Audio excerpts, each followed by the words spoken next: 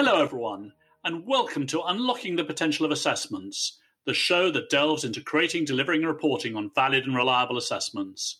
In each episode, we chat with assessment luminaries, influencers, subject matter experts, and customers to discover and examine the latest in best practice guidance for all things assessment. I'm your host, John Kleeman, founder and executive director of Question Mark, the industry leader in assessment management software. Today, I'm really pleased to welcome Wendy Kirkpatrick, who's president and founder of Kirkpatrick Partners. As a global driving force of the use and implementation of the Kirkpatrick model, Wendy leads companies to measurable success through training and evaluation. Wendy's results orientation stems from over 2 decades of business experience in retailing, marketing, and training. She's held positions as a buyer, product manager, process manager, and training manager, which leveraged her ability to organize complex, multifaceted projects and yield rapid results. As a training manager, she managed the training curriculum for 1,500 sales and customer service representatives across North America. And Wendy and Jim Kirkpatrick have written 4 books, including Kirkpatrick's 4 Levels of Training Evaluation. We're really thrilled to have you with us today. Welcome, Wendy. Thanks, John. I'm so happy to be here as well. So what I'd like to start people off is, how did you get into training and into assessment? How did you start off in that field? Well, John, that is an interesting question, isn't it? I like to say training finds people. And my experience was very much in line with that. As you just read in my bio, I was a business person. I was all about the numbers and the spreadsheets and making the financial goals. And I came by training pretty honestly. I was a product manager at the time, and I had a new product that was rolling out, and it was mission critical for the company and for many of our key customers. And we got to the line item in the plan that said, create the training plan. So I met with the training person in the company, who was actually kind of a jack of all trades. She was in human resources, and she started asking me a lot of questions about what the training was supposed to be. And I remember getting a little frustrated with her because she was asking me things like, well, what should people very literally do after training? And I'm like, sell the product. And I got so impatient with the whole process that I just kind of skimmed that part out. I designed the training myself, and my team and I did the training. And guess what? A couple months later, people really didn't know the product very well. It wasn't meeting the goals that we had hoped for. And I said, maybe there was something to this whole training thing and the questions she was asking me. And I realize now the questions she was asking me were very related to the Kirkpatrick 4 levels, which I had never heard of at the time. And that really sent me down the path of researching this whole idea of what training really does in relationship to the business and financial goals and really the goals of an organization. And from there, my career then sort of segued to, I did half marketing, half training, and then brought me around to where I am today, when I saw how critically important training really is as a driver of business results. So tell us a little bit about Donald Kirkpatrick, who's credited with creating the 4 levels that are given his name. Yeah, Dr. Don Kirkpatrick was a university professor back in the 1950s, but he didn't teach classes to students at the university. Instead, he did outreach to the community. So he taught supervisor and manager training for the local area companies in Milwaukee, Wisconsin.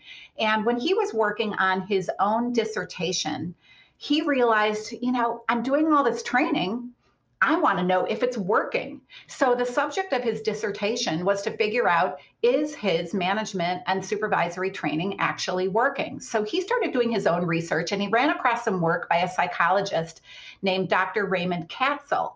And Dr. Katzel had these 4 different dimensions that he used to look at the effectiveness of a psychological assessment.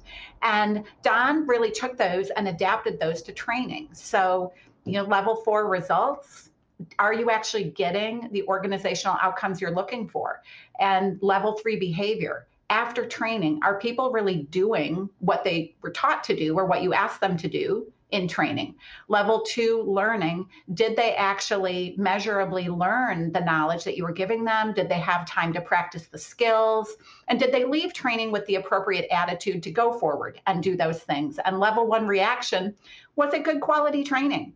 Was the environment appropriate? Was there good facilitation, good program materials, and those kinds of things? So the 4 levels were really born from that very practical place of Don wanting to know how his own training did. And so he used that in his dissertation, he used it in his work, but he really didn't have a business entity, so he didn't publicize it. So the amazing thing is from there, the 4 levels really are what they are today because people read his dissertation.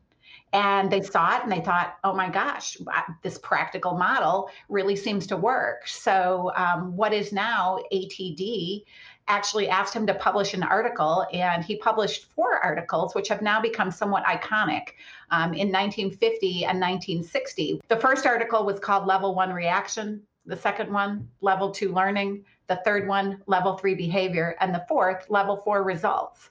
And these articles, even before the internet, were transferred around and tattered because so many people were using them. But it wasn't actually until the 1990s when he even wrote a full book on this topic.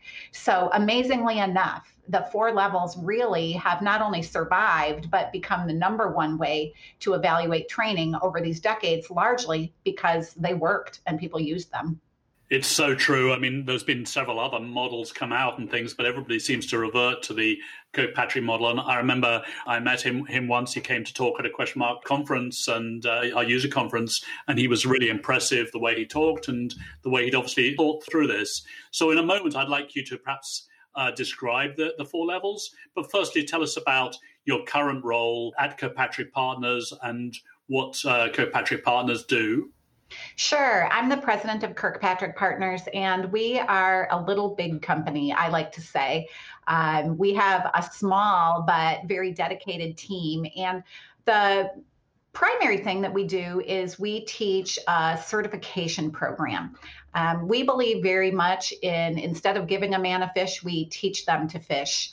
Meaning we teach practitioners, whether they're in human resources or training, across all industries, the Kirkpatrick model in a very practical way so that they can take this back into their organizations. And when they have an important initiative, for example, leadership development, onboarding, a new product, program, or service that they need to be successful, we give them a model and template so that they actually plan out how this is going to work on the 4 levels. And, you would ask me to describe the 4 levels as well. And, I'm probably going to integrate it into everything I say today because it's so practical and so logical. And I think that's why the model really is still the #1 model. So, in our training, what people learn how to do is identify really what does our organization exist to do? What is its highest level mission? And then what are the specific results that would show that mission is being accomplished? Then you take a look at what are the goals of this particular program? What are the specific outcomes that should arise from the training and or the program? But then before we have to, okay, then let's go train people, which so many do, you have to remember the very important Level 3 behavior. This is unfortunately often the missing level, but it's the most important level. If you don't have a good Level 3 behavior plan, you are not going to have a successful initiative. So the Level 3 behavior plan is that combination of the critical behaviors. What specifically will your training graduates do on the job to bring about the results you're looking for? So Wendy, just before we go into that in more detail, which I'd love to hear, sure. There'll be some people who are listening to this podcast who have no idea what the different levels are, and this is the first they've ever heard of Kirkpatrick levels. Do you want to describe what the 4 levels are for somebody who doesn't know what they are? Absolutely. Level 4 results, very much what it sounds like. What are the key organizational outcomes or results that your organization exists to deliver? Now, these are usually very easy to identify if you're a for-profit organization. Usually it's things like revenue, profitability, sales, overall success and health of the company. Now, let's say you're listening and you're thinking, well, that's not really true for me. I'm a government agency, or I'm in the military, or I'm in a humanitarian organization, and we don't view our Level 4 results through a financial lens. We actually have a different mission. That is okay. If your mission is non-financial, what you want to look to is probably something like your mission statement, maybe even your vision. So it might be to save lives. It might be to keep our country safe. It could be to, save as many lives in Africa through a vaccination initiative. You take something like that, and then you combine it with your financial reality that probably the only way you can live out that mission is through your government allocations or donations or benefactors. That's what you're looking at level 4 results. Once you're clear on that, really why your organization exists and what those key metrics are underpinning that, then you think about level 3 behavior. What, in specific and measurable terms, should people be doing on the job to bring about those results that you need to be successful? So level 3 consists of 2 parts. You've got the critical behaviors that embodies those specific actions, and then what we call required drivers. And those are the things that help people to perform those critical behaviors. So that's methods of support and also methods of accountability. So people have the best possible chance to do what they need to do, and they're being held accountable for it. Then you can start to think about level 2 learning, which is really more the classic training. This is, did people get the knowledge that they needed? Did they have the opportunity to practice and demonstrate the skills that they're going to need to perform on the job? Do they have the right attitude or thought pattern about it? And the Kirkpatrick definition of attitude is a little bit different than the dictionary definition. So I'll spend a moment on this.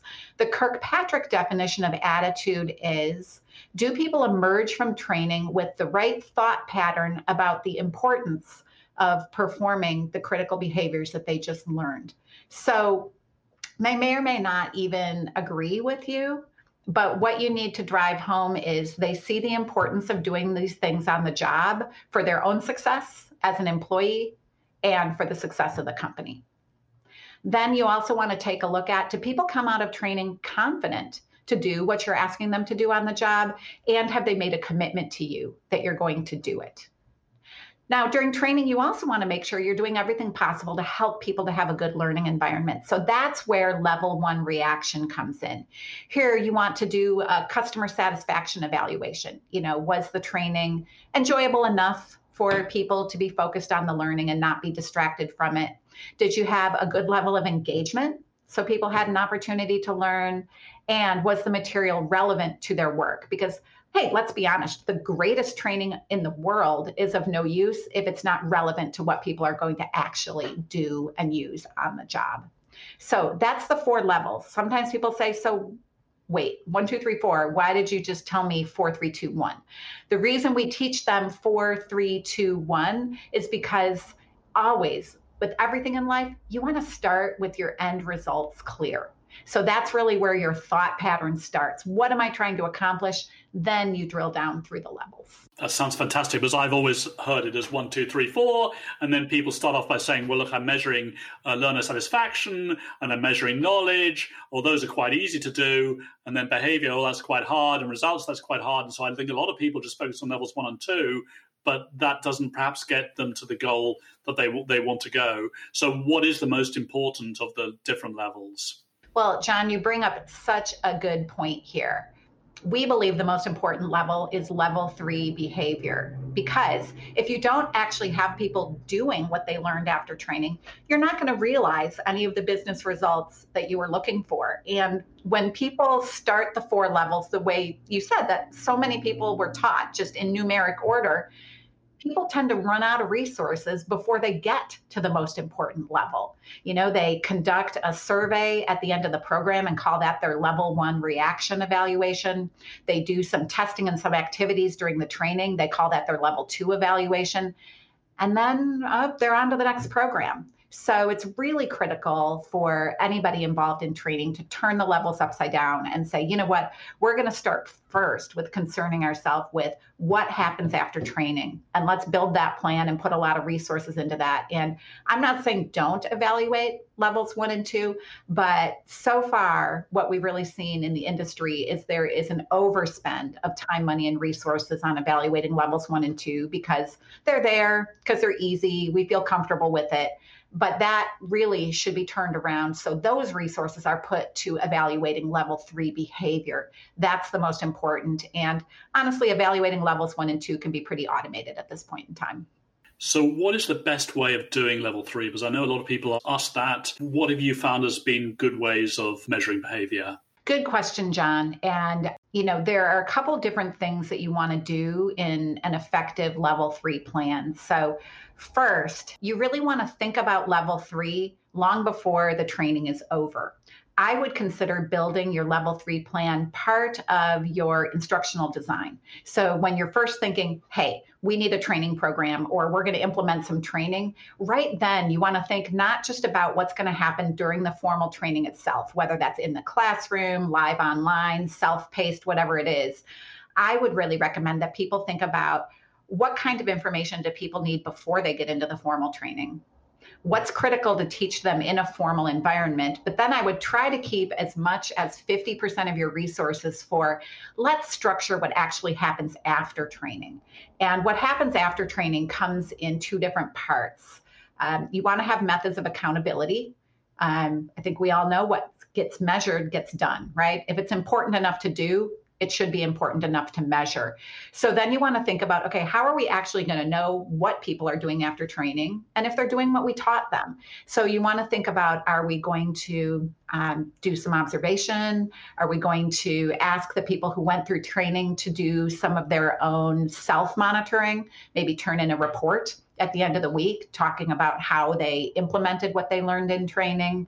Might you want to have a scorecard or a dashboard to show people's progress in terms of not only what they're accomplishing, but very literally what they're doing? So you've got that accountability piece. The other important piece, which I think a lot of people are doing already, but they're not necessarily considering it part of level 3 behavior, is you want to take a look at how are you supporting people and doing what they should do after training. So we have 3 different dimensions of this that we have as part of what we call required drivers. So here what you want to look at is how are we actually supporting people in doing this, reinforcing what needs to be done. So that can take the form of job aids and checklists, something people can keep right in front of them so they have that in their moment of need. Or what other resources do you have? Maybe a help desk, or a wiki where people can go and ask questions, or maybe you get a little more formal with it and maybe you have coaches or mentors that are available to help people right in that moment of need when they're on the job and they need to be doing these things for real. And then the third piece you want to think about is how does this tie into your reward system? People, rightfully so, are going to do what is rewarded. So if you're asking someone to do something on the job, you need to make sure that minimally it's not in conflict with how they're being compensated. But ideally, maybe you make it so you work with human resources and what they're doing is part of what they would get incented for financially. It's in their key performance indicators, it's in their performance appraisal, and this is the kind of thing that they're formally evaluated on.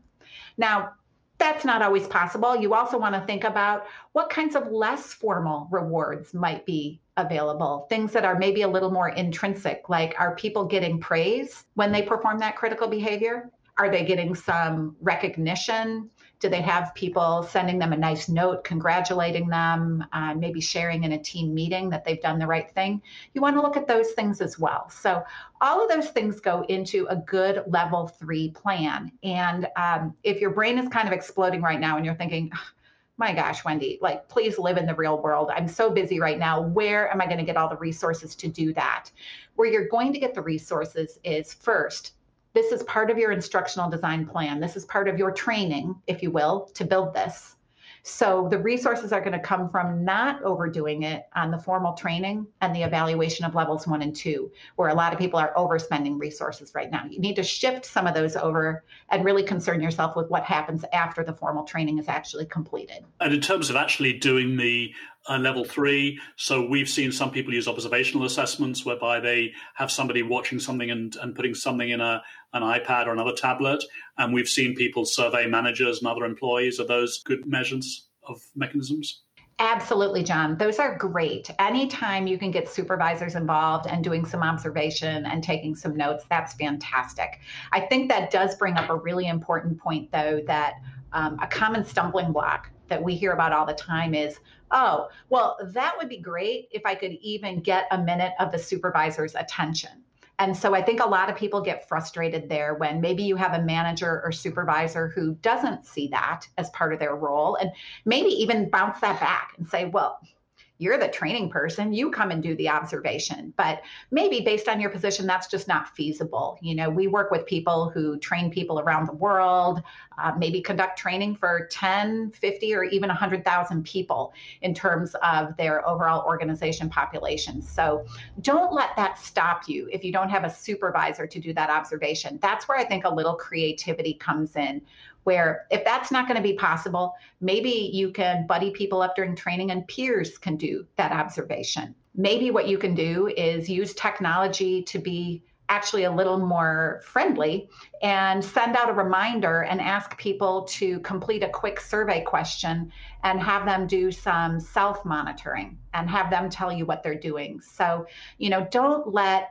unavailability of managers and supervisors stop your level 3 plan. Yeah, no, I mean, I've certainly read that manager support of trainees post-training is really, really important to the trainer's success, which ties in a bit to what you were saying. Yeah, when you can get it, it's fantastic. And when you can, definitely then meet with managers and supervisors before the training and really sketch out what their specific involvement and responsibilities will be after training.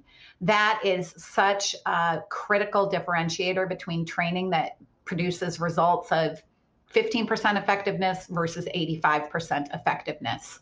So definitely engage your managers and supervisors if they're willing, and give them specific roles.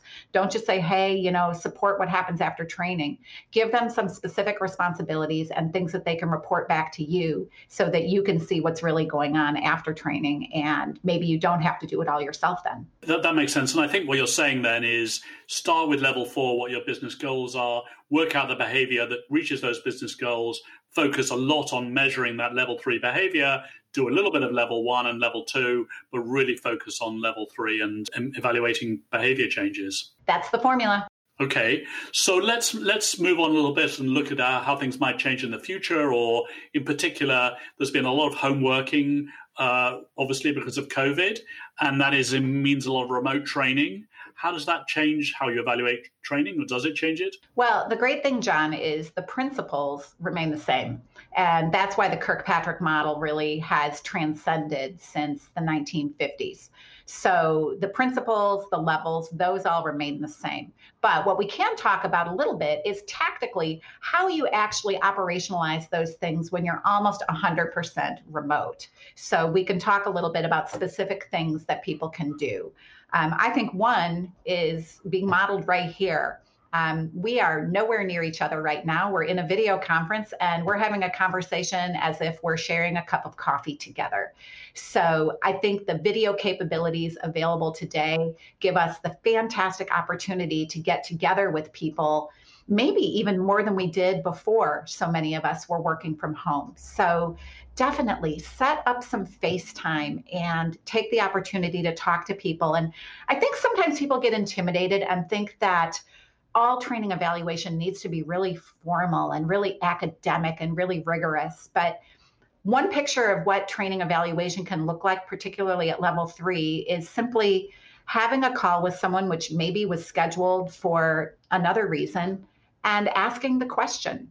So, we did that leadership development training program last month, and you learned that conflict resolution process. Have you had an opportunity to use that yet? Oh, well, tell me how it's going. Okay, well, did you find the outcome to be effective? Oh, no, well, let's talk about what was troubling for you or what didn't work as well as you thought. All those questions can give you good data for level 3 and for level 4, the actual outcomes from it. So a simple conversation with someone will do it. An email could do it. A text message you can ask. So don't feel like every single thing you do needs to be, oh, I'm polling the whole population and I need to get all of this very specific data. The stories and testimonials that marry with the numeric data are every bit as important. And you can get that video conference, text, email. That's useful. And in terms of presenting to training management, so you're a trainer manager, you've got to present to your board and say why our training is effective. How should you roll up the different levels or the level 3 data to show that? Well, that's a really good question, John. I would say in the perfect world, hopefully you've had an opportunity to ask your stakeholders before the training is even conducted, maybe when you're in the planning phase, what kind of data is actually going to be meaningful to them. That will save you a lot of trouble gathering all kinds of data, tabulating things, hoping that you're going to show them what they were looking for. So if you're able to ask that simple question at any point up front, that's going to help you to be a lot more successful. Now, if that opportunity was not available to you, maybe your training is already in work, and that opportunity has passed you by, here are some general guidelines. First, put yourself in their shoes. If I am a busy executive, what I am probably being held accountable for is producing level 4 results in my organization. Things like sales, profitability, reduction of waste, retention of high potential employees, customer acquisition. So those are the kinds of goals that are going to be important to them. That's the kind of data they're going to want to see. So make sure you're clear on some level 4 targets that align with things that are important to them, that are things that your training can actually influence. Then at level 3, the kind of data that you're going to want to show them is employee performance. If one of your goals is to increase profitability, hopefully you've got some level 3 data from some of your key programs to show them. For example, if this is a leadership development program, what you could show is that when leaders started conducting regular team meetings at least once per week, you've seen lower attrition of high potential or employees that you wish to keep. And then you're seeing that that's contributing to profitability because you're not having lost time doing recruiting, onboarding, training, and all of those things related to that. That's kind of the story you want to tell, that, we did this training, people performed certain behaviors, and now we're seeing those outcomes. That's probably what your executives are going to want to hear about. They're probably not super interested in hearing about your level 1 data, and people spend a lot of time reporting this. That's the kind of question where if you can ask, find out, if they're interested in seeing your customer service ratings from the training, or if they're even interested in seeing data about how much people learn during training. They might want to see a couple points on that, but probably what they're going to want to see is, how did you help to improve performance, and how did this contribute to key results? That's fantastic, and I can see why your training is very successful, because you really speak very well, and I can really see how people get value from attending the sessions that you and your team run. So thank you for sharing some of that with us. How do you see this changing in the future? Is in 10 years' time, would all this still be the case? How would you see that? Well, John, history would say that the 4 levels really are timeless principles that don't change. So how do they change? Because we get asked this question quite frequently. They say, oh, geez, this model, it's pretty old. How could it still be relevant? And so we do spend a lot of time answering that question. And the reason it's still relevant is because the core principles are just plain common sense. And they're elegant and simple and not overdone. So that's why the principles don't change. What does change is the specific tactic that you might use to implement them. Back in the 1950s, when Dr. Don Kirkpatrick conceptualized the 4 levels, think about it. We didn't have computers.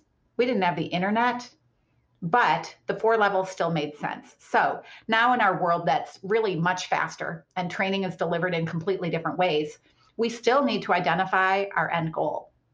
We still need to see how people are doing on the job and how they're performing. And we still need to teach people the skills that they need. How we go about doing it might differ a little bit, but the underlying principles remain the same. So 10 years, 20 years, 30 years from now, I think the 4 levels will be the same. What will differ is how we go about conducting them. Well, that's a brave statement, and not one that many people would make. That 30 years' time, things are still going to be the same. But it may be true. I take your point that it's been going for over 50 years. So can we end with just some key takeaways? What would you like trainers or others involved in delivering learning to take away, to learn from this, that perhaps could improve their training or how people learn? Sure. The first thing I would say is, no training professional can afford to not evaluate if their efforts are effective. This is really a matter, I think, of the training and professional development industry coming of age. Nobody in sales or marketing or operations would ever think they could get away with not being evaluated or having their performance checked. So this is actually a good thing for us in training, that people are asking, what value am I getting from you? So every training professional needs to concern themselves with what kinds of organizational outcomes are coming from their efforts.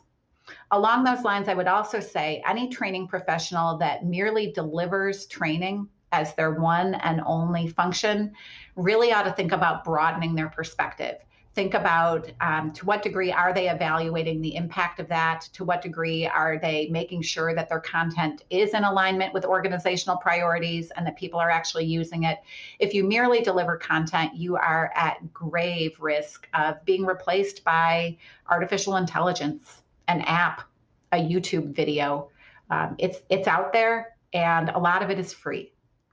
The next piece of advice I would have for training professionals, if they just feel like this is all very intimidating, is get involved with other training professionals. There are a lot of people doing this. I field an awful lot of questions on LinkedIn where people say, quote, is anyone actually doing this 4-level stuff? I need to see some examples. Well, if you ask that kind of question, you're going to get a lot of people responding saying, yes.